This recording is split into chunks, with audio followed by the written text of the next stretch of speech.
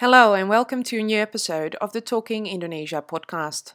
My name is Ken Setiawan from Melbourne University's Asia Institute, and today's podcast is about disability. Earlier this year, Indonesia passed a new law on the rights of persons with disabilities, part of a growing body of regulations that seek to protect the rights of the disabled. Yet, on a daily basis, disabled persons in Indonesia face many practical problems as well as discrimination. Disabled persons are also more likely to live in poverty and have less chances to access education. What factors explain the gap between laws and practice? To what extent do cultural and religious factors play a role in the way that policies are made? And what can be done to achieve inclusivity? Here to talk about these issues and more is Slamet Tohari, who's a lecturer in sociology and the secretary at the Center for Disability Studies and Services at Brawijaya University in Malang. Slamet Tohari, welcome to Talking Indonesia. Oh, yeah, welcome. Thank you. Slamet, or Amex as most people call you, I'd like to start this podcast by asking if you could share some of your own experiences of disability. You are dependent on a wheelchair. How do your experiences, perhaps at school and in the local community, reflect some of the challenges with regard to inclusivity? I was contracted polio virus when I was 2 years old, so I didn't know exactly when the time I became disabled. I became disabled. So I was born in really like a rural, and it's very communal. Then it also depend on religiosities. I was finished like what we call it like traditional Muslim community. Due to that condition, so we don't have like accessibility. We don't have assistive technology, and as well we don't have access to health services which is accessible for me. My mother and also my father took me to the place that we are going to visit to everywhere. Then my life is depend on my other people help.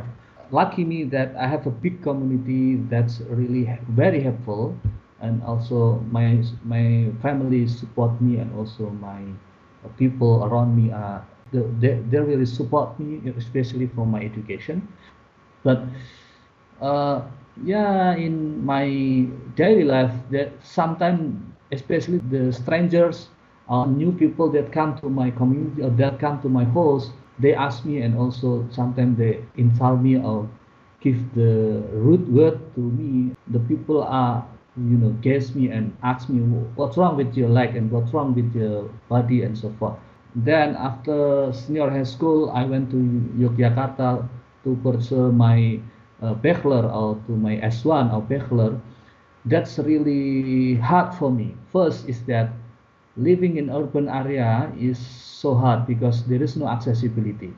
First, second is that the commonality and the awareness of disability among them is really they don't I can say that they don't have awareness of disability awareness, especially in Yogyakarta. And as you know that all I mean on that time all site work and also all transportation are not implemented, not has been not installed, accessibility. They don't have accessibility. The government didn't provide the accessibility.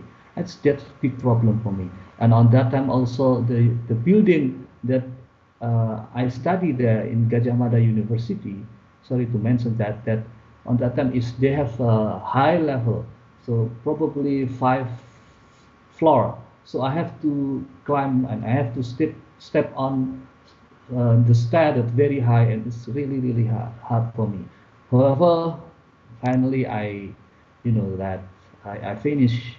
My reflection is that the accessibility is not a culture, it's not popular, it's not part of the need of people in Indonesia. They still depend on the other people have. So I'm a disabled. They think that if you are disabled, you should ask other people, or you should ask help to other people. Help is a duty for other people. They don't provide accessibility. They don't provide the how to make a people can do their mobility individual. So there is no ramp, there is no bus. I mean, special place for bus, and then I have no specific seat in my bus. especially in Yogyakarta, if we wave the bus, sometimes they reject us because the people with a wheelchair sometimes will spend a lot of space. So you're talking about a number of practical problems, which basically shows us that the infrastructure for people with disabilities is insufficient, but at the same time, you're also talking about a lack of awareness. Would you say that cultural and religious ideas have a strong influence in how disability is perceived? Probably, yes. I've been doing my research on that actually. Is the culture related to the root word or the discrimination happen in Indonesia? Islam, which is practiced in Indonesia, they put that disability is an object of charity. That money or that gift is for them actually. They treat me with pity. They treat me with pity, not based on rights. Probably it's because of they don't have like disability awareness. Is it related to religion or culture? Probably yes, because I see that religion in, especially in my community, not are not allowing. Especially Islam. Islam is not allowing me to like become an imam or become the leader of salat or leader of worship or something. The culture that happen in our country actually is not that kind of root because people actually have social capital, I call it a social capital, or that appreciating people with disability is a duty of people. If we say rude to other people, actually the root word, it's gonna happen also to the kid, we call it pamali. So don't say bad word to other people with disability because if you do that, it also happen to your family or your kid. But it's not happen in urban area. Urban area is really very individual. So I don't see that people like say take a polite to me. But if I go to the rural area, especially in Yogyakarta, that they would take me or they treat me very special.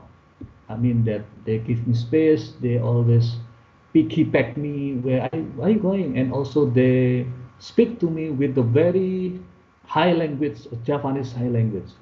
Yeah, Why does that happen in rural areas, that special treatment? I think because of the people view or people what view or people perception on disability itself, which is engaged with the culture itself. If we trace to the culture in Javanese society, that based on the classical writing, or we call it serat, we can find that many disabled people become a hero for them, like Semar, Petro, Gareng, and as well they are disabled, but they are also God. So if they insult me or they treat me in bad attitude, probably something will happen to them. That's their cosmology. You've discussed religious and cultural perspectives of disability, with the religious framework calling for good deeds towards persons with a disability, while classical Javanese texts portray the disabled as persons worthy of special treatment. Do you think that those perceptions are reflected in policy making and implementation? I think it's really it's effect to the policies, it's effect to the government policy especially, and also the society treatment. If we, if Indonesian person or if Indonesian meet to other Indonesian, they all ask apa kabar, sehat, how are you healthy, so that it doesn't happen in Western. Probably in Western society they ask how is the weather and how is your school. It's you do that in Indonesia, probably people will laugh about that. And the first thing that you ask the people is healthy, about the healthy, and disability is part of healthy on that time. If you not treat a person with disability with special healthy, with special service to the on the health policy, something or some catastrophic disaster or whatever is gonna be happen. So this social capital, I call it social capital, or this belief sometimes smoothing the program of government. They, yeah, sometimes, yeah, something happen like what we we did is that we use the story of Javanese classical Javanese story to smooth people in the workshop, and so it's really work. So, this social capital, as you call it, plays an important role in making disability rights more accepted, particularly at a political level. Indonesia actually has quite a substantial body of laws and regulations regarding the rights of persons with a disability. Earlier this year, for instance, a new law was passed. What does that legal framework mean in practice? In practice, look like, yeah, Indonesia has ratified the Convention on the Right of Person with Disability in 2011, and also this convention. So the government also implemented with make a new rule or a new regulation. Some of new regulation probably is that in education that policy make a great and excellent policy, which is all universities should uh, give a service for students with disabilities. That's one.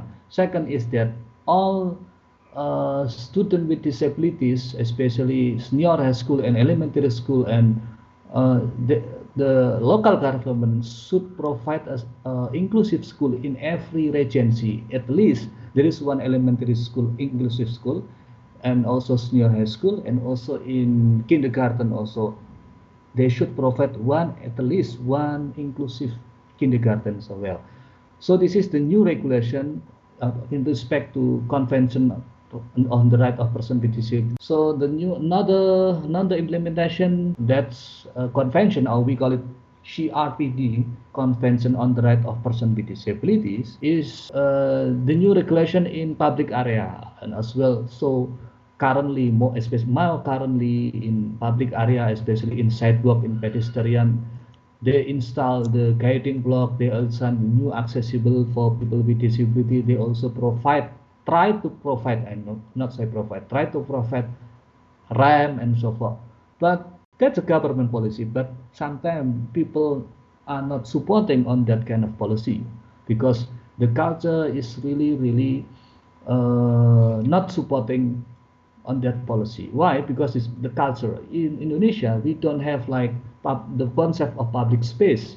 Many places which is installed in accessibility for people with disability are misused. We can see it in many sidewalk and pedestrian. Sometimes the vendors they use the sidewalk to sell something for other people. That's really disturb to people with disability because they occupy their place and they use the accessibility to make money for them. You are arguing that the gap between a significant body of legislation and practice is that in general people, despite those religious and cultural frameworks that you earlier spoke about, are simply not aware enough of the needs of persons with a disability. Does this perhaps mean that the problem lies elsewhere? How about a lack of funding? What are your thoughts on that? I'm not sure. I'm not sure about that issue. Actually, this country has a lot of money to do that because accessibility is not the kind of difficult thing. If they can provide like other program or other project, why that kind of project not have been provided for that issue? Yeah. Let's say I got a project. I got a project on rural area. We call it desa inclusive, which is inclusive village. Actually, accessibility is not depend on money. It's depend on awareness. Actually, if we want to install the accessibility, let's say in the church or in the mosque, we can use wood, we can use bamboo, we can use many things that actually helpful. But in Japanese culture, the accessibility of public space actually is not Japanese concept. It's a really Western concept because accessibility, the basic idea of accessibility is making people taking care of themselves. It's very individualistic. And in Japanese culture, the idea of individualistic person is not accepted because if you disable go to some place, their parent or their brother should accompany them, how to suit her or him.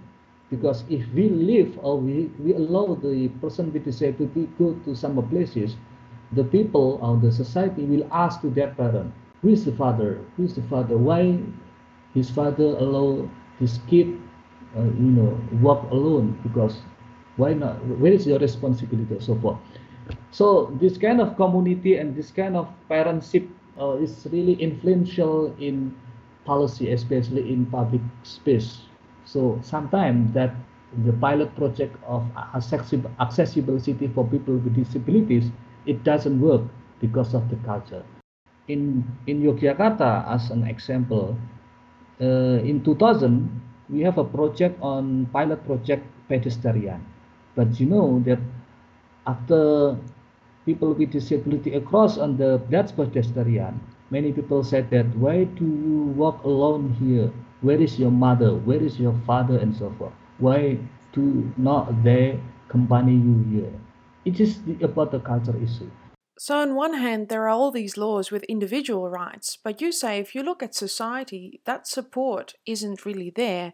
So, that seems to mean that perceptions of disability have only changed to a rights based approach in law and not in society. Now, what can be done to bridge that gap? If we make a law, if we make regulation, it's gonna be no, just law, not working in our society. The thing that we should do is to promote the equal right for people with disability with many instruments that we can use, probably culture, probably religion, probably education, and so forth. The education is very important for me in my as an lecturer as well, to promote, to introduce to new people or to new generation that accessibility, that right of person with disability is so important. What is actually the scale of disability in Indonesia? Data is often unclear, but are there credible estimates of the number of people with a disability? There are people with disability, which is population is 10%, which is if population of Indonesia is 250 million, then 25 million people with disability here are. So the population also increase and increase. I can say that because we have earthquake, we have volcano eruption, we have tsunami, we have also the very bad transportation and traffic are everywhere. The accident is very possible every day. So there's a growing number of people with a physical disability in Indonesia. What are some of the challenges in fulfilling the rights of persons with a disability beyond that issue of awareness that you've already discussed? For instance, you've just mentioned data with 10% of the Indonesian population having a disability. Is that the kind of data currently being used efficiently to provide services across Indonesia? This kind of data actually used sometimes by other activists, by other department to implement their program. But uh, according to me, that in my opinion, that many institutions are always focused on just that area, not spread, not in many area. Actually, if we are talking about disability, it's not about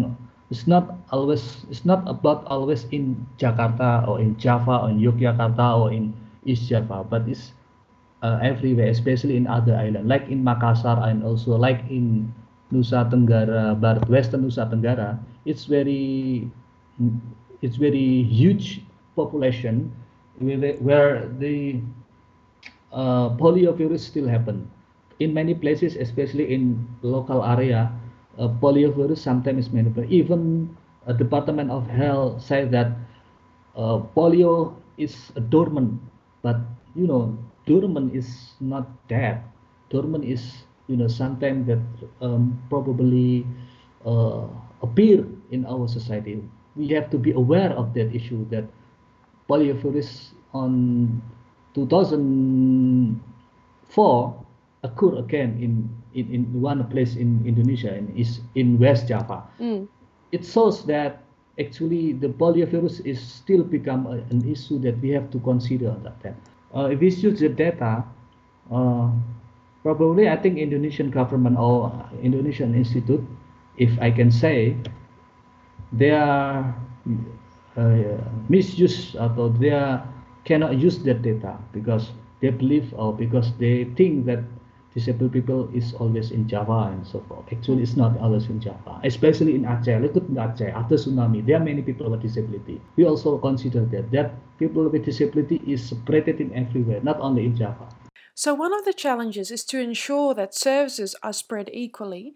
You also mentioned that there's often a focus on cities.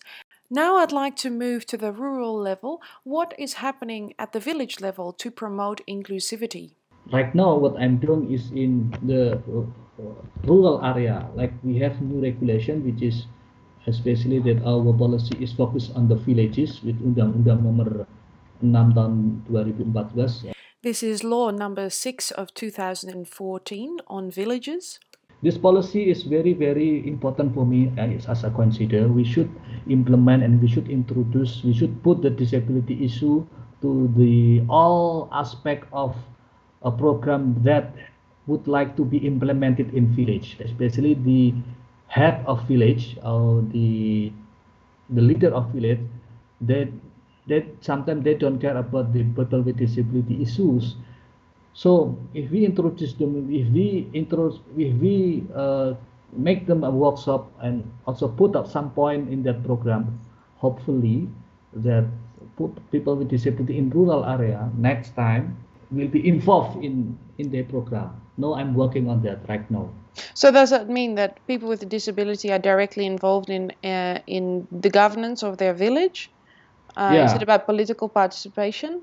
Yeah, political participation and also system of information and also services and also many things. You know that the idea of village government out of the new regulation is making the villager participate in their making decision to the government. The basic idea is how to make the village and that the people is maker of the policies, not only for the leader. So new legislation, which is not directly focusing on disability, is actually being used to promote inclusivity in governance and decision making. Another pressing challenge is securing access to education for persons with a disability. What is your take on special schools? How do they either contribute or limit inclusivity? In special education in Indonesia, for many years, the people with disability they have been placed in special school. They cannot enjoy. You cannot get the public school like other student, like other kid. So the place for the people, like for the people with disability, is in special school. So this kind of policy has been changed in around 2000. Many school and many area and many local government make their own policy to make inclusive school. And in 2007, the central government here in Department of Education Affairs make new rule that local area or local government here should provide at least one inclusive school in senior high school, elementary school, and secondary school, and also kindergarten school for inclusivity. Now in East Java, let's say that in 2011, we do have around 62 inclusive school, and now we have 100 and no, not 100, 1,200 inclusive school. That's really big exchange for us. That I'm happy for that. But the problem is that many inclusive school doesn't provide the accessibility, and also they don't have a shadow teacher. They don't have a basic curriculum that accessible for all. I mean, also for people with disabilities, and they also don't have money to make how to to give a service for people with disabilities, and also they don't have preparation to create a new program and how to build the condition and the culture of inclusivity in that school. What we should do is that we are still lack of shadow teacher, so that why the government should pay attention to how to create the shadow teacher for people with disabilities. Because if student with disabilities involved with other student in class, they can learn alone. I mean, they should have like tutorial and also additional teaching, and also they also have additional teacher that also accompany him to study, because not all teacher understand how to teach student with disability. So that's why shadow teacher is really needed here. But we lack of that shadow teacher. So, Actually, yeah, how can that capacity for shadow teachers be improved? that is the challenge that we have to deal with. We don't have school, we don't have any department, we don't have any university who create make a department for inclusive school or how to create the shadow teacher. We still don't have it, and right now what we are doing is that we ask the psychologists or graduate from department of psychology from many universities, and then the government, and many government actually, not only educational government, they they give a training to that alumni of psychology or other people who concern in disability to become a shadow teacher. But the training is only sometimes only a week or 3 days. It's not enough. So that way, the challenge that we should do is to make many institution and education who create and provide a shadow teacher for people with disabilities, so inclusive school can work. As you've argued in this podcast, the issue of disability is so incredibly complex, and we could talk for much longer, but we are quickly running out of time. So, to wrap up this podcast, just one more question about terminology. We have been talking so far about disability, but I know that you prefer another term, which is difabel, with an F. Why is that? The term "this" is refer to they cannot, people cannot, you mean. So that way they use the term, they change the term with differently able people or difable. Actually, there is nobody this. I mean, everybody has their own ability. Amex, thank you very much for your time. Welcome. That was Slamet Tohari of Brawijaya University on disability. The next Talking Indonesia podcast, hosted by my colleague Dave McRae, will be available on the 20th of October. And a reminder, you can find the entire Talking Indonesia podcast series at the Indonesia at Melbourne blog or subscribe via iTunes or Stitcher. You may also be interested in the newly launched podcast Ear on Asia, produced by Melbourne University's Asia Institute and hosted by ABC broadcaster Sen Lam. You can find Ear on Asia via iTunes, Stitcher and the Asia Institute website. Many thanks for listening. Until next time, this has been the Talking Indonesia podcast.